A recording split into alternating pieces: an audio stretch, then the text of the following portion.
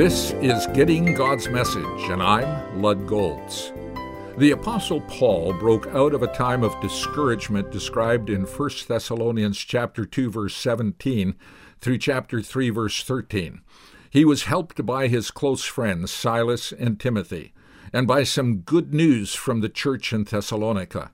In fact, he was so blessed, he returned the favor by writing out a blessing he prayed over them. Now may our God and Father himself and our Lord Jesus clear the way for us to come to you. May the Lord make your love increase and overflow for each other and for everyone else, just as ours does for you.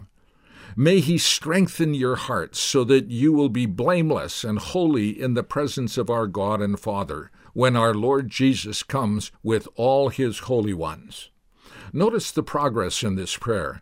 He begins by asking God to clear the way for a return visit by him to materialize. God can use others, but Paul asked for God's personal hand-on involvement. Paul tried to make this happen in the past.